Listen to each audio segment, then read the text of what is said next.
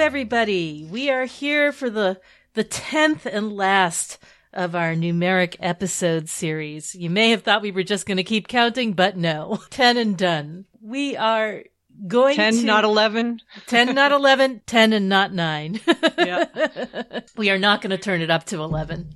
So here we are at the end of all things, the 10, and we'll be talking about the 4 tens, meaning the 10 of wands, which is the lord of oppression, the 10 of cups, which is satiety or perpetual success, which is a very strange gloss on that, I guess. Success, right? Really? Oh, is it perfected success? Okay. I wrote down perpetual, but I might have, it's possible it's like that somewhere else. But anyway, perfected success, satiety or perfected success. And the lord of rune is the 10 of swords, and the 10 of discs, the lord of wealth. You know, there's no such thing as perpetual success. That's true. I'm not sure there's such thing as perfected success either, though. Yeah, I don't think so. And then we'll be talking about majors by number and reduced, which means the magician, the wheel of fortune, and the sun, just like we were in the number 1 episode, I guess.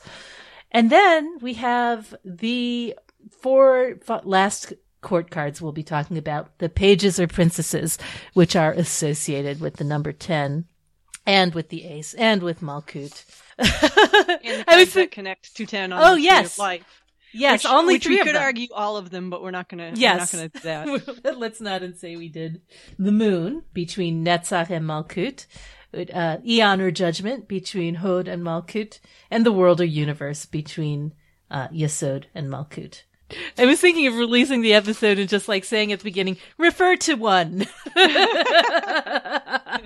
Done. That would be cool. That would save us so much effort. It would save us so much effort, but it really is its own thing, separate. It's special and different. And in some ways, I think it's more relatable than the 1. You know, it's where we live. So 10, everything for us works on 10 because we're a 10-based civilization. Because of our 10 fingers and 10 toes, I guess. We have the Tetractys, that pyramid-like image of 1 over 2 over 3 over 4 dots, which is the basis of Pythagorean mysticism, I guess. I don't know if that's fair to say. Yeah, and it also connects the 10 to the 4, which I didn't even think about for this episode, but there it is. You're absolutely right. There's the Tetractys with that term tetra right there, meaning 4. And it's also known as the decad.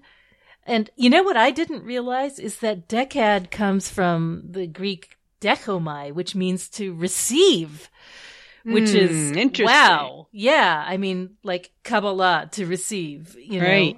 Yep. It's almost as though the 10 is this gift that we're given to make sense of the world with. Westcott describes it as Pantaleia, all complete. Makes sense. And of course, we talked about perfection and completion in the 9 as well. And in like practically every number, we probably talked about completion and perfection. Yeah, right. Well, like the 10 is obviously that, but it's also not that because it's where the things start again. So, you know, like it's the first of the double digit numbers, and it's comprised of the 1 and the 0. So back to the beginnings. Right. So that's kind of like, I think a theme of the 10 is that it's both an ending and a regeneration. Kind of like the idea of Malkut as being ripe fruit that has seeds within it. Yeah, that's true. And I was also thinking about 10 as being, kind of combining the mystical numbers 3 and 7 as well, because, we're always talking about 7 planets and 3 or 4 elements. We're also talking about 3 mother letters and 7 double letters. We talk about 3 and 7 and 12 all the time, but there's definitely something about the subset of 10 as 3 plus 7, as well as 5 plus 5. Yeah, it's kind of like dividing the supernals off from the rest. Absolutely.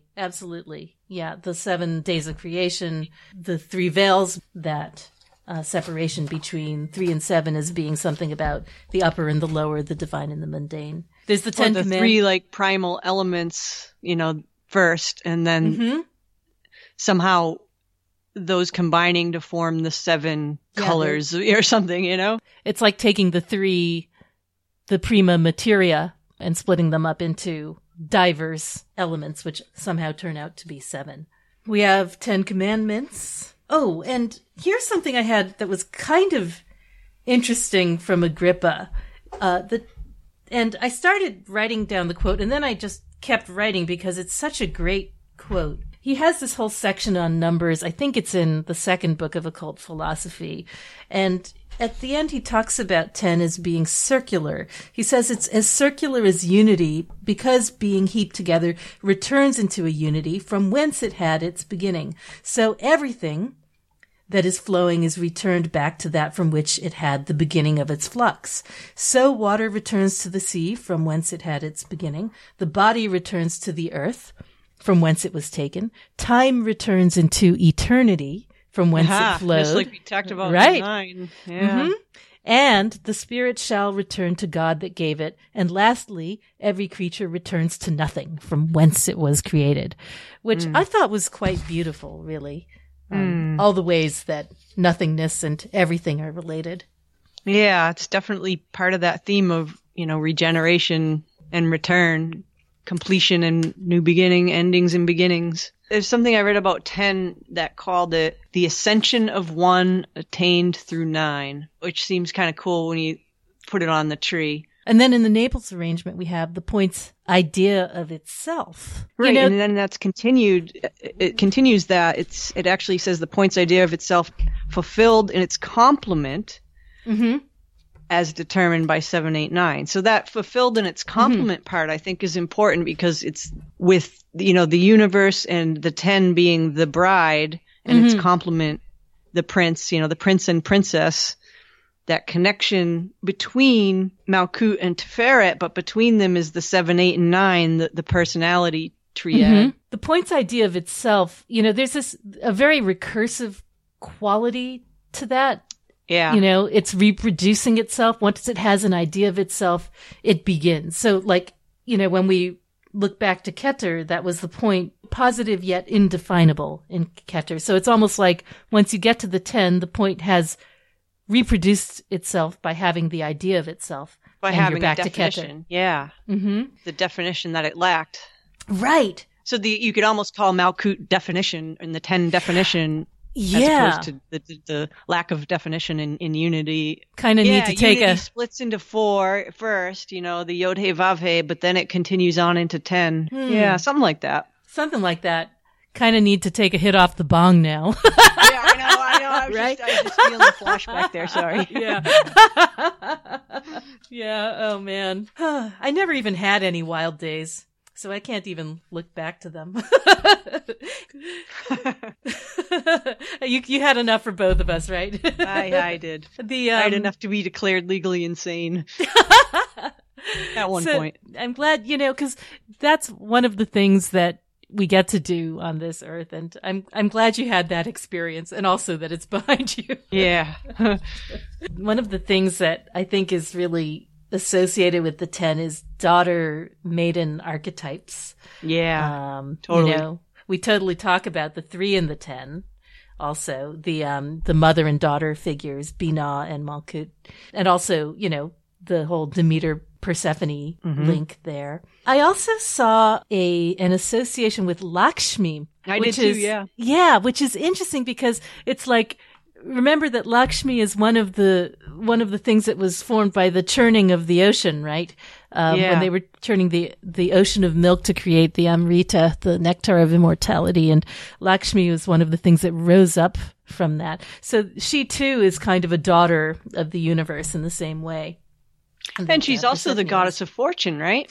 Right. So that's one of the majors, the 10. Also, Yeah. Interesting. Yeah, that's right. That's perfect. I think you mentioned Eros being related to the 9, and I have seen that Psyche is related to the 10. Yeah, there's that connection between 9 and 10. Like, it's definitely a thing.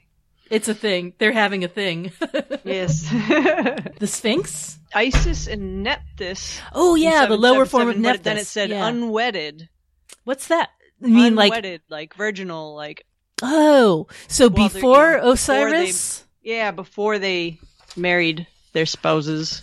Isis. But Osiris is there too. Mm-hmm. Osiris is one of the gods, which makes sense. And also Seb, the Lord of Earth.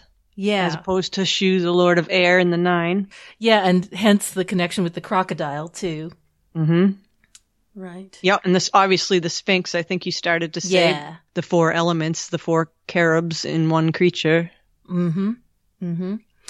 Yeah, that's interesting. I hadn't even really thought about that, and the sort of like the way the 4 creatures kind of combine to produce the Sphinx, and the 4 creatures that we also see in the world and universe cards. I started to talk about Malkut a little bit already. So Malkut is literally the kingdom or the throne.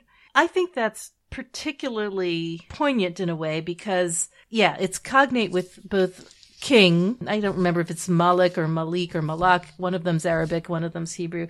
And then queen, which I know is Malka. And it's interesting to think about that because Malka is also the term that's used to designate the queen of the Sabbath bride. And Malkut is said to be the dwelling place of the Shekinah, the bride or the feminine aspect of the divine. Mm-hmm. So when we talk about the Shekinah is the beloved of the divine. We talk about these themes of receiving, of being given something, of being beloved. There's very much something that's very passive about this Sephira because it is considered special, different, and the recipient of the force of the tree, which is why we said Yesod was the base and foundation of the tree where everything funnels, that sort of place of power. But Malkut is separate, enclosed, and its own thing. I'm not saying dingleberry, but I'm thinking it. I guess I just said it. Well, thanks, Lon Milo Duquette. It's a little bit going back to the idea of 10 as a number, but it does tie into that idea of the bride and the bridegroom in that, the 10 is the male and the female combined. If you look at Pillar of the 1 and the Void of the 0, it is that manifestation that is both male and female. Just like the maiden of the universe is hermaphroditic, because so is Keter, Yeah, and there's something in the 10 and in Malkut about that kind of union between male and female, for sure. There's also the union of divine and human as well. Yeah, because another thing they call the 10 is the 1 returning to 0. Right. We started in 1 and now we have 1 0. So it's like that whole theme of return, divine return. Mm-hmm. I've seen this described also as the executive energy of Binah. I don't know where. Do you know where that is? I think I might have seen it in Wang or something. Sounds like something would be in Wang, yeah. Yeah, the idea that this is where Binah, the wellspring of form, actually has the power to create form, to exist in form, to be in the real world. Yeah, it's that idea of it being matter, yeah. The 3 primal elements, and then the 4th element arises. It's the combination of the 3, and it's matter and creation. I think in 777 he also called the 10, which I thought was kind of cool, the illusory physical envelope. Isn't that interesting? The illusory physical envelope. Envelope. The scaffolding of the building. Oh, that's cool.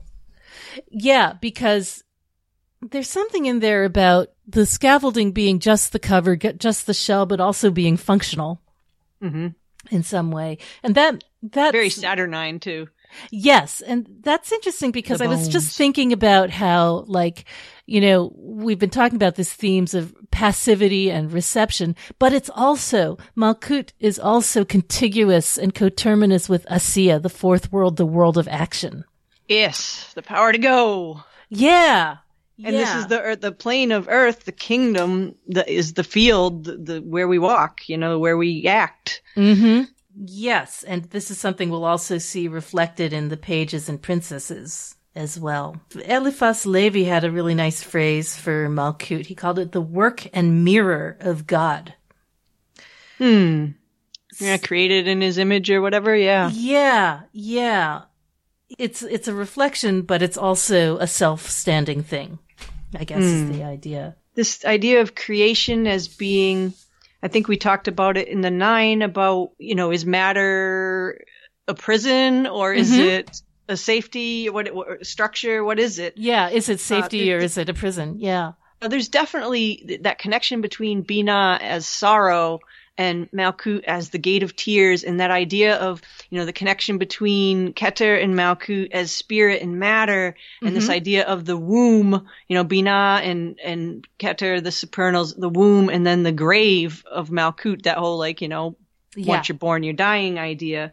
Yeah. And it kind of, there is some connection between Malkut and sorrow, like the sorrow of incarnation, the samsara, suffering. Yeah, the suffering of living. And I think that ties into what Crowley said in that section that we've been referring back to on number and under 10. It was another one that he called kind of evil, because he called the 10 evil memories of our sorrow. So I think he's talking about the fall from Eden or something. Yeah, but the distance. Evil memories of our sorrow, yet holy, as hiding in itself the return to the negative. So that's, you know, again, that idea of one returning to 0, one as the ascension, you know, attained through 9. Yes, and it's also, I think, implied in there is the idea that the restoration of the world, you know, Tikkun Olam.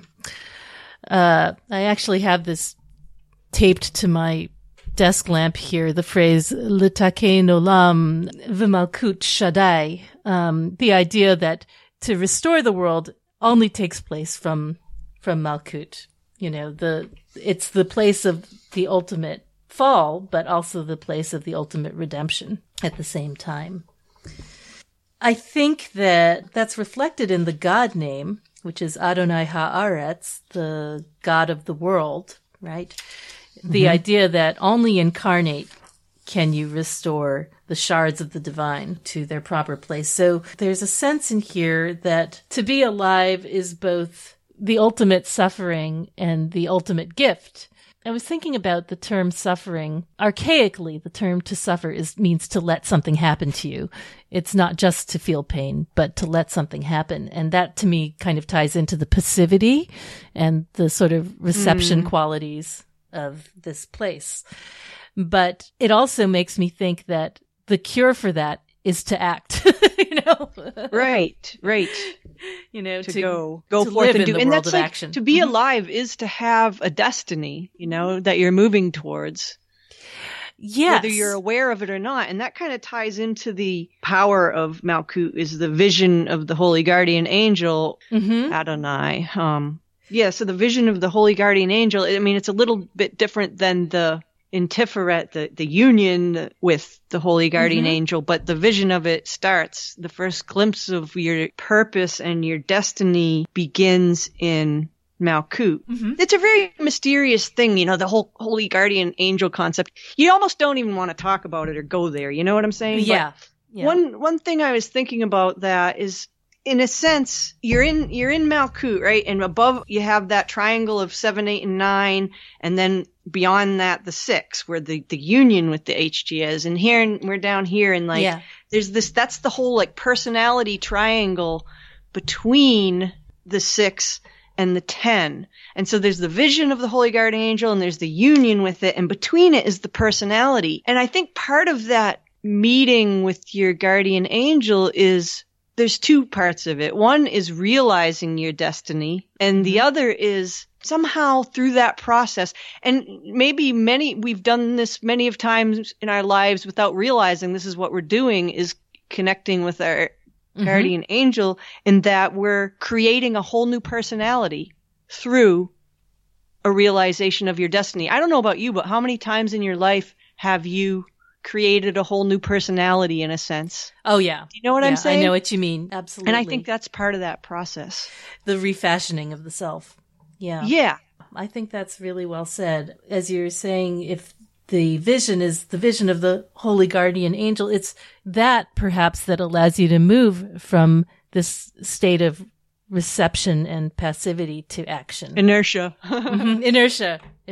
Yeah. That's so the vice. Yeah. Right. Inertia or avarice. There's two of them. And then the virtue is discrimination. And, I heard a gloss on. I've also, go ahead. Go ahead, go finish. But there's something else about that too. About discrimination. I was reading somewhere, I can't even remember where. I think it was in Rachel Pollack's book, actually, The Kabbalah Tree. The idea that our fault, our great confusion is the idea that we're separate from the divine, and that discrimination refers not to, gender discrimination or income discrimination or anything like that, but the recognition that we are not separate from God. That Keter is in Malkut and Malkut is in Keter. Having the ability to discern that is the kind of discrimination that is the virtue of Malkut. Definitely. What I was going to say, when you said discrimination, that one thing I found pretty interesting is it's, you see it as discrimination in most places, but in one of the columns of 777 under virtues for Malkut, it listed skepticism as an alternative to discrimination. And that I thought just word wise, that was interesting. Like the idea of skepticism, questioning whether your perceptions are accurate, and realizing that all perceptions are possibly inaccurate, if not definitely inaccurate. I think actually all perceptions are definitely inaccurate in one sense of the word. You know what I mean? Yeah. And so that skepticism as the virtue, as an alternative word to discrimination, I found that really interesting, especially in terms of how we were talking about, this profound connection between the 9 and the 10, and the 9 as the world of the astral, where energies and thoughts create your reality. Well, you have to use that discrimination or skepticism to question what your senses are bringing you, if that makes sense. Yes, it makes me think of the Eden story in the sense that, Eden is literally providence, where everything is provided for. And what makes it a human place is the fact that we have the free will to choose there. And that's what leads to the fall. And you have to use your discrimination to make your choices. Exactly. Yeah. And the act of eating the apple was an act of skepticism, when I think about it, as you're bringing that term up, the questioning, couldn't there be more? And going beyond what's given. So it really makes you wonder, how can that have been an evil act when that's our whole purpose, to question, Right. It wasn't. Right. Yeah. I'm sitting here looking at the devil card I drew this morning, and I know he has something to say about that. Knowledge is power is what he says. Knowledge is power. Yeah. Well, knowledge is, that's knowledge. The way we're built, is to seek knowledge and to question. To take action, through our discrimination and seeking of knowledge. Right. And to not seek knowledge and to not act is inertia.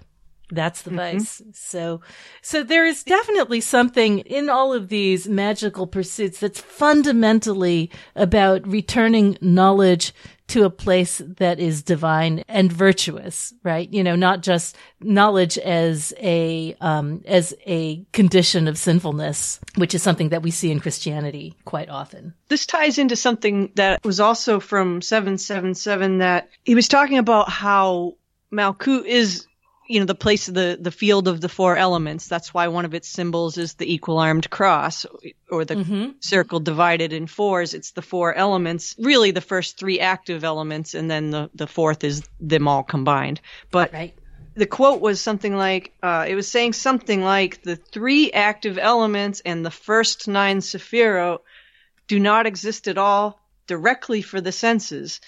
He says they're to be apprehended only indirectly by observing their function through the nature of things that can be sensed. Okay, so the idea that matter itself is separate and different, and that's our vehicle. These elements, everything that's above Malkut in the tree, they don't really exist at all. Our senses can't perceive them directly, but only indirectly through, their function that we perceive through things that can be sensed.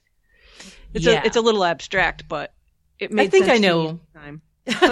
I know. I also have, there was also something that made sense at the time about the weapons that I was reading yesterday about evocation and invocation, the double cube altar and the magic circle and the triangle as having something to do with that overcoming of separateness and being able to act, but I can't remember what it was. When you mentioned the circle and triangle, it made me think of, so there's the triangle of evocation, and, usually one way of evoking something within the triangle was to use incense as a vehicle, of matter for it to latch onto as a structure for the evoked spirit to use as a structure. And that made me think of, the magical weapon of Yesod being the perfume, but somehow there's that connection between the astral and the material in the incense that allows for that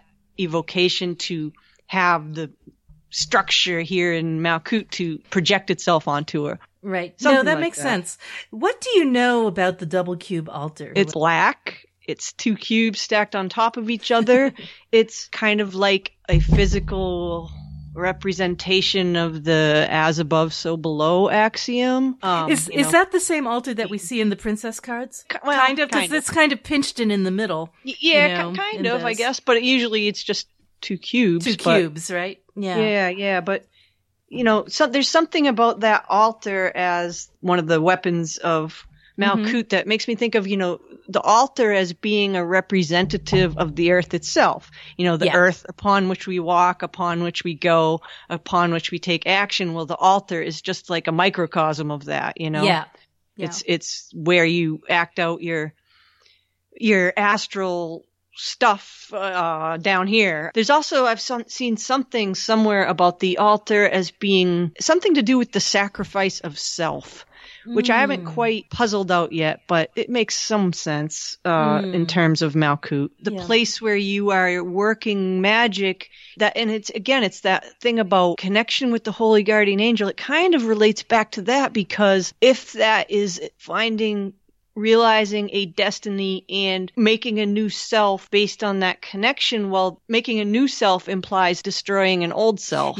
Yeah, that was something I was thinking about also in terms of the term, I can't remember when we talked about it, maybe in the Four of Cups, but the term negative capability, which dates from, romantic poetry right before the Golden Dawn.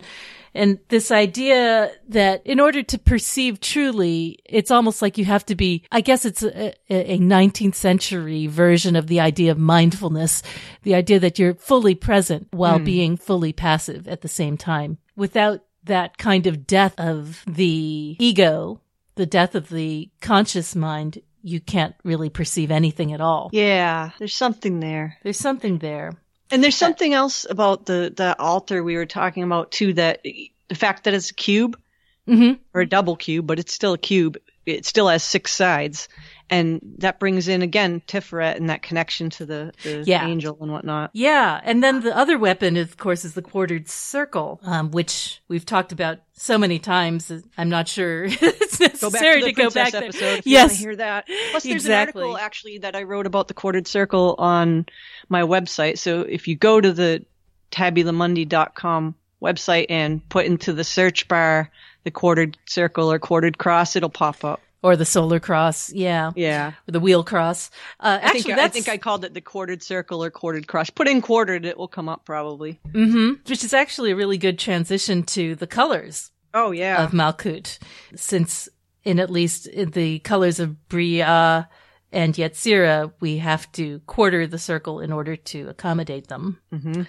Yeah, so there's some interesting stuff there because if we just look at the queen scale colors alone, we're already talking about 4 colors. Mm-hmm. So citrine, russet, olive, and black. So there's 2 different ways I've read about how they're created. One theory says that each of those colors is an elemental mix of the 3 elemental colors, the primary colors, red, yellow, and blue. So, that theory says that citrine would be those 3 colors mixed, but the predominant one is yellow. It's like the sub-element of air. Right. And then, same thing with all the rest of them, and then black is all of them combined. That's what I heard. The other way I've seen it written is that the citrine is a combination of the colors of Hod and Netzach, and that the olive is a combination of the colors of Netzach and Yesod. So green and purple would make kind of like an olivey color, right? And then that russet is a mixture of the colors of Hod and Yesod. So if you're starting with orange and adding some purple to it, you're going to get like a more russety color. Yeah. And then, obviously black is everything mixed again. So it was a little bit different. One says it's all 3 with the predominance of one, and the other is mixing 2 of the secondary colors. Which I thought that's interesting. Like one is mixing the 3 primaries with one dominant, and the other is mixing, which is kind of the same thing actually, because the secondary colors so all the primaries are going to be in there. So it's really just different ways of saying the same thing. You could make the same colors either way. Exactly. What they all have in common is that they're admixtures. They're all blended. So they're all elemental admixtures is the important distinction, because Malkuth here, this is the realm of the elements. That's why the Sphinx is here. That's why the quartered cross is here. That's why, all this symbolism here has to do with that 4-fold division of the elements and the elemental powers in manifestation. The other colors are in the king scale, you just have yellow. And so, yellow in Malkuth is, I think Crowley says it's the appearance our senses attach to the solar radiance.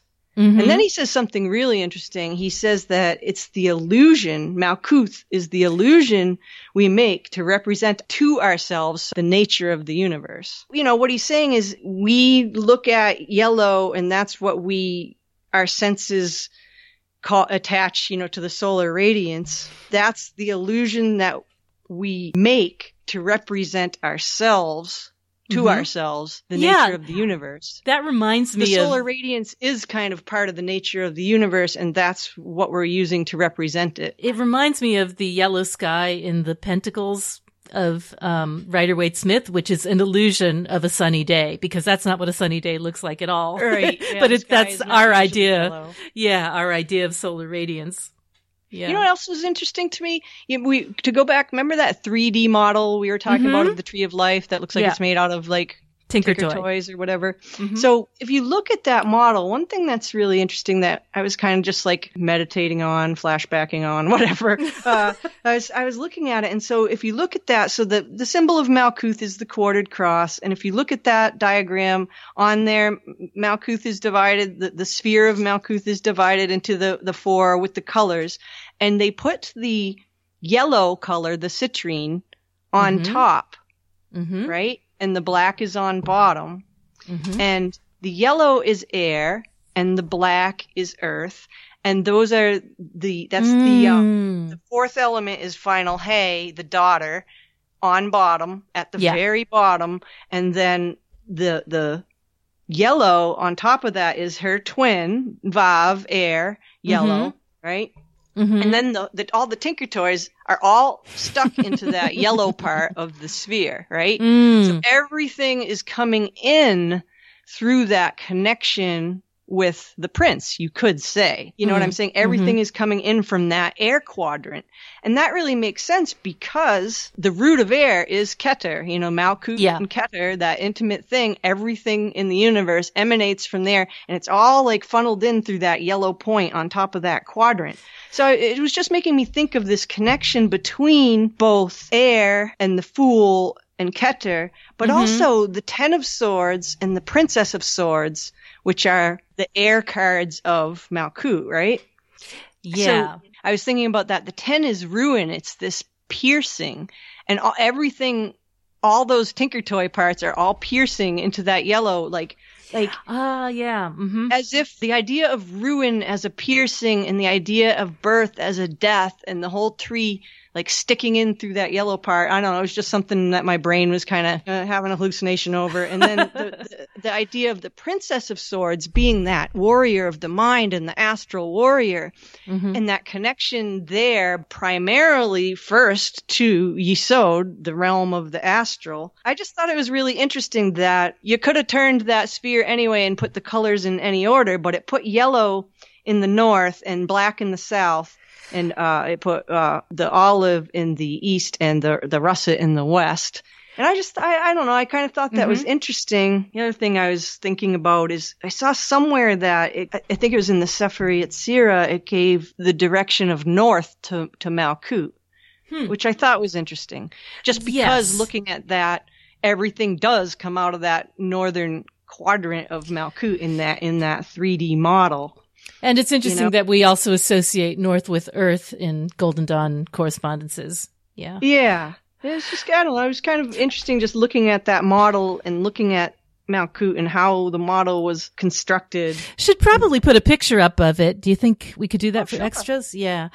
There's also the the same thing that you were talking about with the black and the yellow.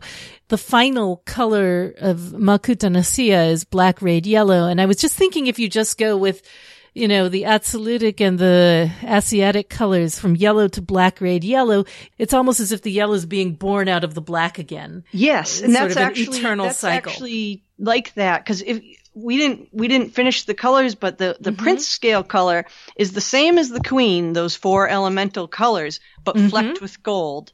Right. So that's again like that impregnation. I think of fleck as impregnating the colors. So that's the fertilization right there. But then you get to the final color, black, rage, yellow, and those flecks have started moving. Like extending, I think of a ray as being a moving fleck. Like, in Star Wars in the beginning and the stars start going by you, right? So, but there's something about that black, red, yellow that brings in that connection between Malkuth and Tiferet.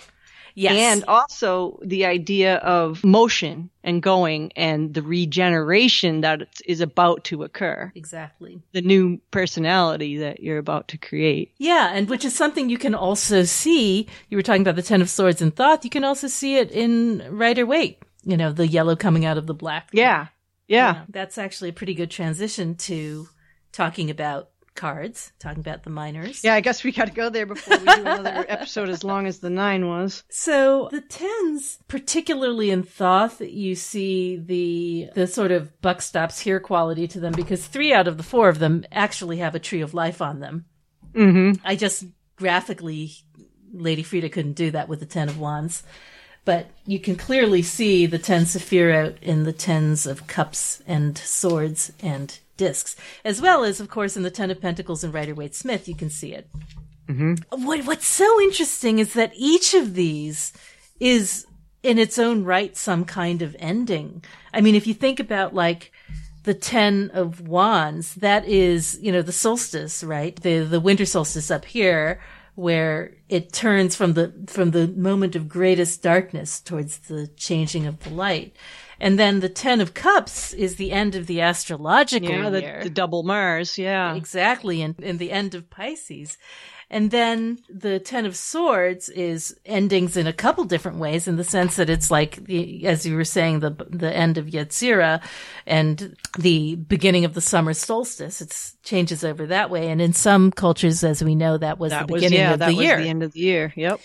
And then, of course, the Ten of Discs is the ultimate ending because it's the final suit and the final card of the final suit. And the harvest, yeah. And the harvest as well. So each one of these is an ending, yeah. Is an ending of some kind. It's just a matter of how you look at it. But none of them are final, you know? Exactly. Because they all regenerate, you know, especially that Ten of Discs. That's absolutely true. I mean, yeah. I mean, I think one of the things that we talked about in the Ten of Wands is the idea that ultimate ambition, that ultimate overbearing dominance kind of sows the seeds of its own rebellion. You know, sometimes we think of this as like a tyranny or like a overbearing government. And within that is always the Force Awakens, the seeds of the rebellion, you know. And then in the Ten of Cups, there's that overslaked, oversatiated feeling where Crowley says that having got everything one wanted, one did not want it after all. You know, there's that feeling of just post-Thanksgiving, lying around being oversatisfied. But also the question, like, even in Rider-Waite-Smith, where you see that kind of stagey, happily ever after thing, you're always wondering what comes after that. You know, and you can almost see that the happiness of the couple in that image is being reproduced in the children. So the idea that the next generation has to play out the same archetype, the same narrative. Right. And there's that rainbow yes, symbolism too, like after the storm at the end, there's that rainbow and that promise, but it fades. Exactly. Right? It's a bridge to the next thing. Yeah, right. The Rainbow Bridge. The Rainbow Bridge. Yeah. And the Ten of Swords, it's sort of like, it's that, like the end of the argument where you have to just kind of pick up the pieces and go on. Whether you've won or you're lost, there are no more words at that point. You just have to pick up and act, which brings us to Discs.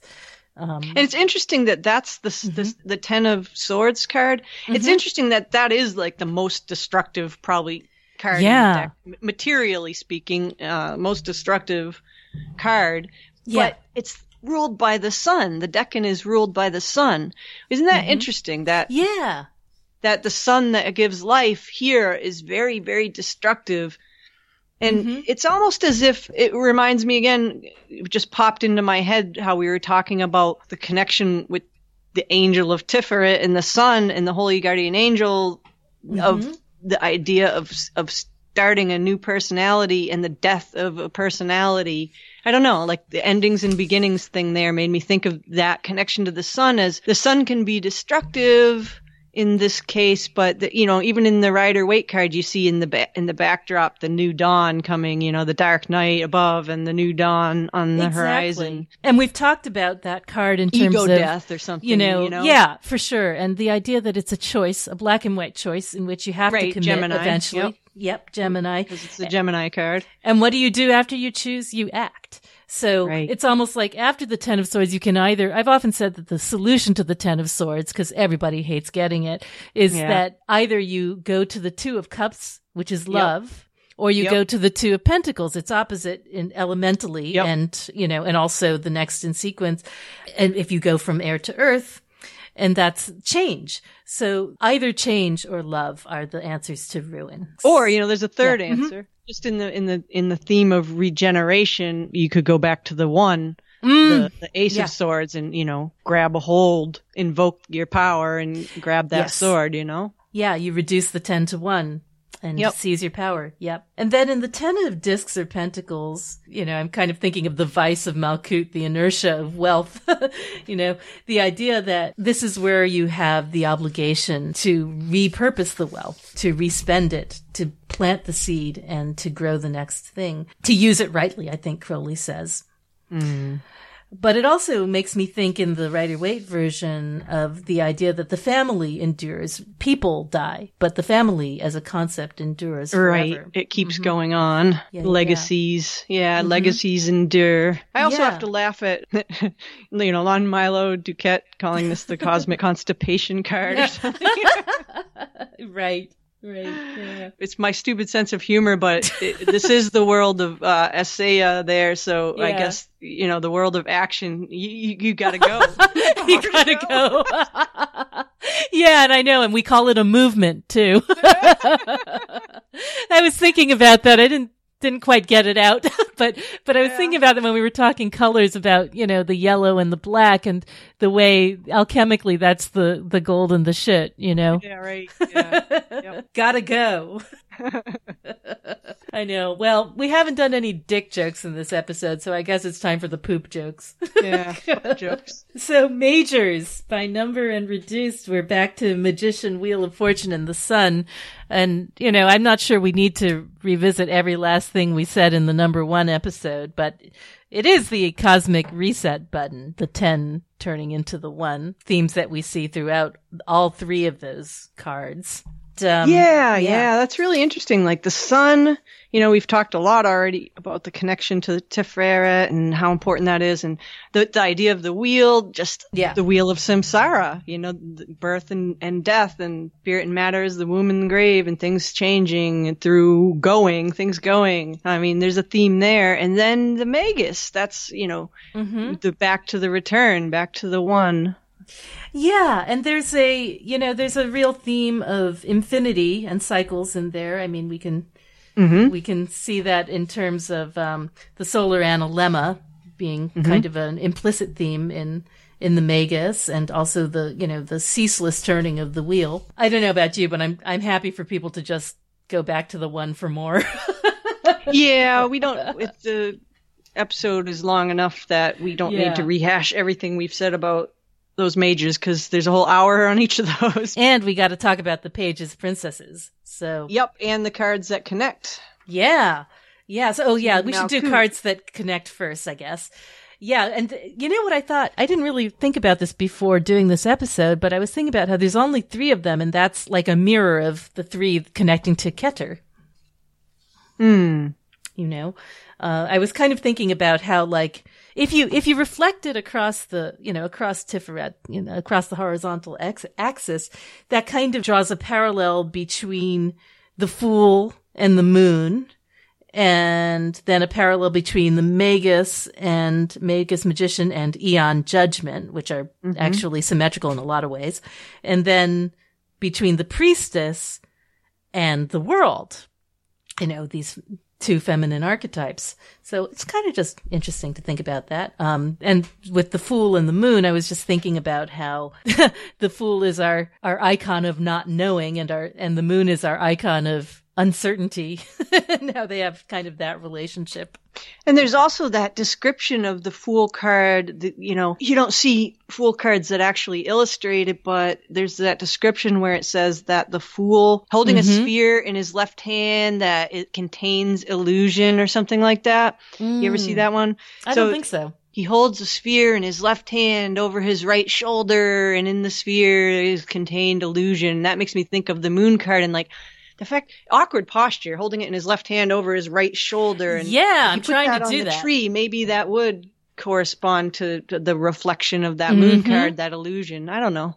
That's an interesting just made me thought. think of that. Yeah, and in terms of like those 3 cards that are connected to Malkuth, the Moon, Aeon or Judgment, and the World or Universe, they all kind of reflect in some way these ideas of return and endings and beginnings, starting over, that connection between, and cycles, because there's that really cyclic aspect to the Aeon card on a grand scale. And then on a very small scale, there's the moon's cycle, as night, the bark of the sun, passes under the earth. Well, the moon is in the sky, and that idea of like a very small cycle, whereas the Aeon is like a very cosmic, large cycle. Yeah. And I was sort of thinking also about like the way each of those relates to the real world versus the unseen world. I mean, like the moon, of course, is like the irrational or emotive channel that connects the astral plane to our world through dreams and visions, but there's also a rational counterpart to that in Aeon or Judgment, in the sense that kind of what you were talking about before, that we remake ourselves on Malkuth through the power of rationality, in a sense. Your actions become who you are. You live by rules created by your mind in Hod. And that's one way that Judgment can kind of form the new person, the new self. And then, of course, we were talking about the Universe card and the 4 creatures combined in the Sphinx. And the idea that the bride or daughter is in Malkut and she's trying to return to Yesod and to Tiferet to meet the bridegroom, I think is that idea of journey and motion is implied, that this world the Sabbath is holy because there's something more going on this day of rest. It's even said that you gain an extra soul on the Sabbath. The extra soul is actually the neshama of Briah. It has to do with, the holiness of the day, the presence of the Shekinah, which, by the way, comes from a word meaning dwelling place. So, there is that idea of the kingdom, Yeah, and the indwelling, the kingdom. And there's also that idea of body as temple. Yes. That indwelling spirit, Right, and that's the reason. Soul, if you want to call it that. Right, extra and that's soul. That's the extra soul.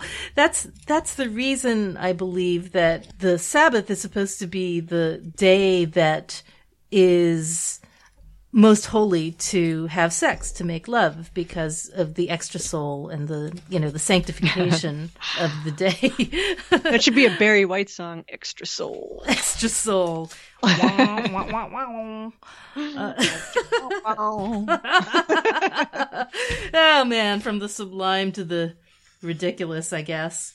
Well, hey, speaking of that, it just made me think of something else. Like when you were talking about soul, and one thing we didn't talk about is the connection Malkut to the shells. Yeah, Qiphoth. Yeah. Mm-hmm. Yep.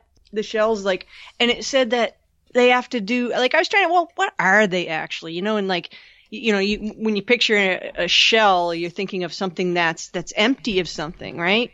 Yeah. A construct. Somewhere, it also said under the column where it lists the shells, it said matter and inverse. So I was thinking, well, what's the inverse of matter? Like, what, antimatter? What are they talking about there? So it just made me think that it's the reason I even brought this up, because you were talking about souls and attaining an extra soul on Sunday or whatever, is I kind of think of those shells as being missing something, and maybe that's what they're missing. Yes, that makes sense. Oh, Pages and Princesses. I should also mention that I wrote a long article about them, a couple of years ago, that, people who can go back and listen to the episodes, and they can also look up that article on tabulamundi.com. Just type in princesses and you'll probably find it. I think Mel has been thinking about princesses forever. Heaven and Earth. I think that's kind of the best explanation people can get for why princesses are different and why they're special and why they're separate. And, especially if you're coming from a Rider-Waite background where pages kind of get short shrifted in some ways, interpretationally, it's helpful to kind of have a counterbalance. I think Waite was just trying to, do one of those blinds where you hide some, spiritual truth secret thing, hide the power, the ultimate power of the princess is hidden in the Rider-Waite. Yeah. And he doesn't even make them female necessarily. Not necessarily. It's hard to tell. They look more male to me. Don't get me started on occult blinds. God. Yeah.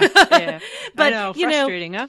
One thing that I think is worth thinking about with pages, even if you don't have the whole background on princesses, is that, they may not have the authority of the kings, I know, but they have all the potential, all the wealth of life before them. Think about the actual power of somebody that was a messenger between, for kings, and you know what I mean? The power of someone that's connected. And that's kind of what the princess is. She is the connection between heaven and earth, or ultimate authority and down here. She's the one who's empowered and embodied to take action. Woe unto whosoever shall make war upon her when thus established.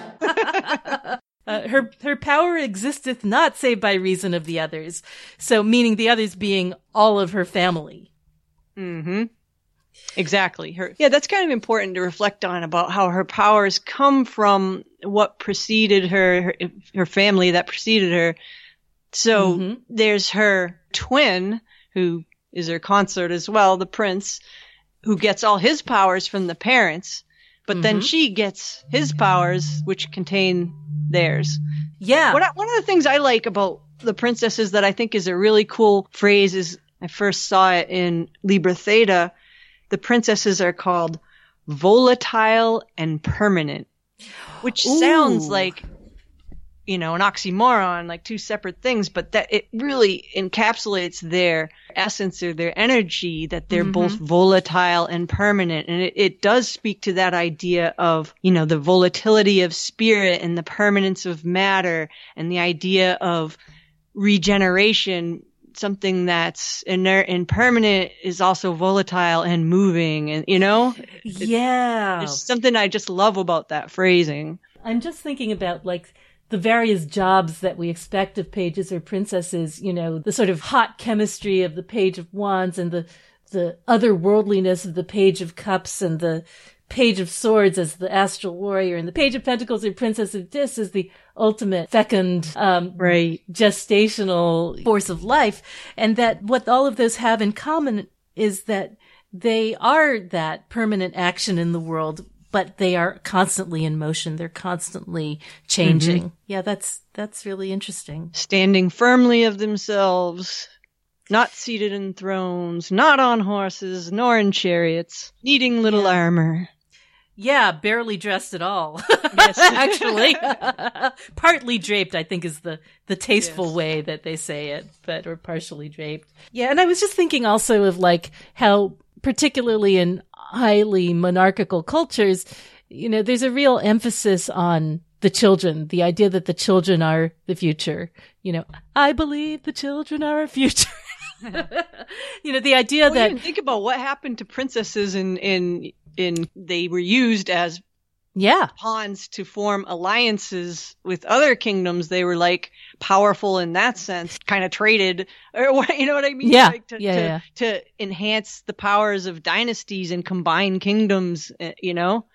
I was just thinking also about how, like, the pawn, which is like the page in chess, is like the one that is the least powerful piece, but if it gets to the end, it becomes the most powerful piece. Yep. You know?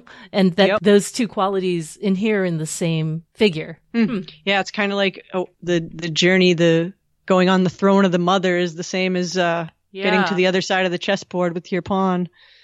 Yes, it is. Boy, I never really thought about that before, but that's me neither. Kind of cool. Oh, I have a little note here to myself about the tens, as I haven't sort of received combinations of tens very often, but I did have an experience quite recently when I drew the 10 of Wands and the 10 of Discs together. Ooh, that's interesting. What happened? Anything cool? Well, gatherings larger than 10 were banned. Oh, wow. Really? But yeah, on that day, although, you know, the number kept changing, but on that day it was gatherings larger than 10. But also that day, you know, my sister and her partner, we don't know, but we think that they were sick with COVID. We don't really know. They didn't have too bad a form of it. It was a day when I think Randy was bringing them groceries. So there was like that 10 of Wands bearing all the food and, you know, for the 10 of Discs for the sake of the family. And it was also me at home doing 10 of Discs work on taxes and Quicken and stuff like that. Ugh. But, yeah, I know, exactly. I wrote a spell that day, which I thought was kind of a way to summarize those two forces. I wrote, our bonds, the product and the sum, the freight we bear, the maximum. Nice. I don't even know what it means, but I enjoyed having it. It sounds cool. Anyway, so shall we sum up some themes here? Okay. I forgot that there's something about how the 10 is the crystallization. Oh, speaking of crystals, I thought this was interesting. So the crystals for the stones that correspond to Malkuth is the rock crystal, right?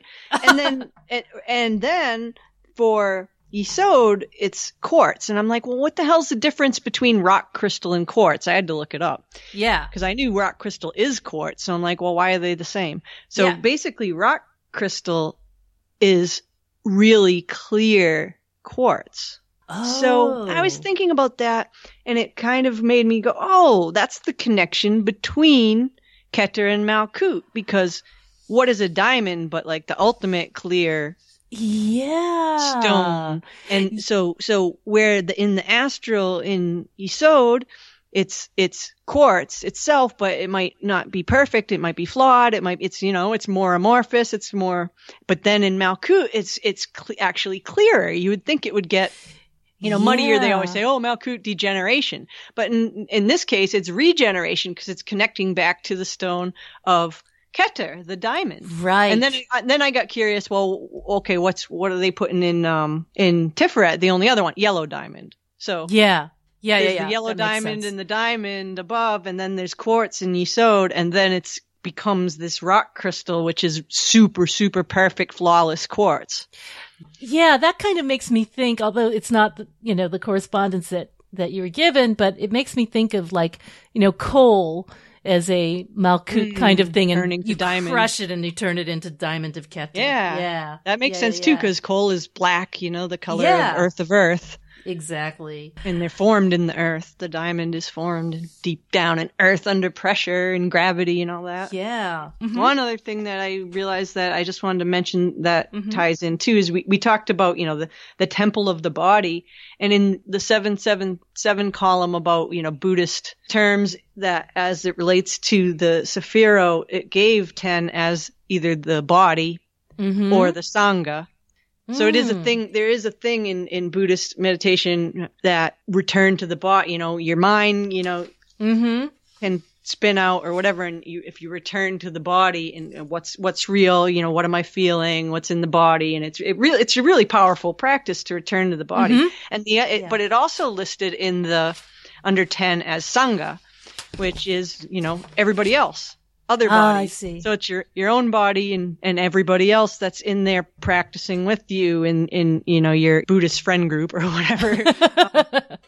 Yeah. And then there's the 9 was the Dhamma itself, which was like the Dhamma is like the right living, the cosmic law. And it kind of made me think of like how we were talking about in the 9 as being like what's behind reality. The cosmic laws of the Dhamma and our right actions here down in the body are intimately connected. Yeah, that does seem like a kind of a perfect reflection of 9 into 10.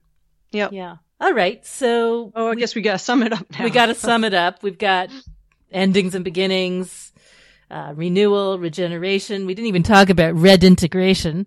But we didn't. They can go we've back done it a million times. Yeah. They should look at the 10 of Dis for that one. Right. Or listen to, I should say. There's spirit and matter, the womb and the grave. Keter is in Malkut and Malkut in Keter. The harvest, the overripeness, the receiving. The volatile and the permanent. Point's idea of itself. The virtue of discrimination or skepticism. Versus avarice or inertia. Completion, fertility, cycles within cycles. The body as a temple or a barroom, I don't know.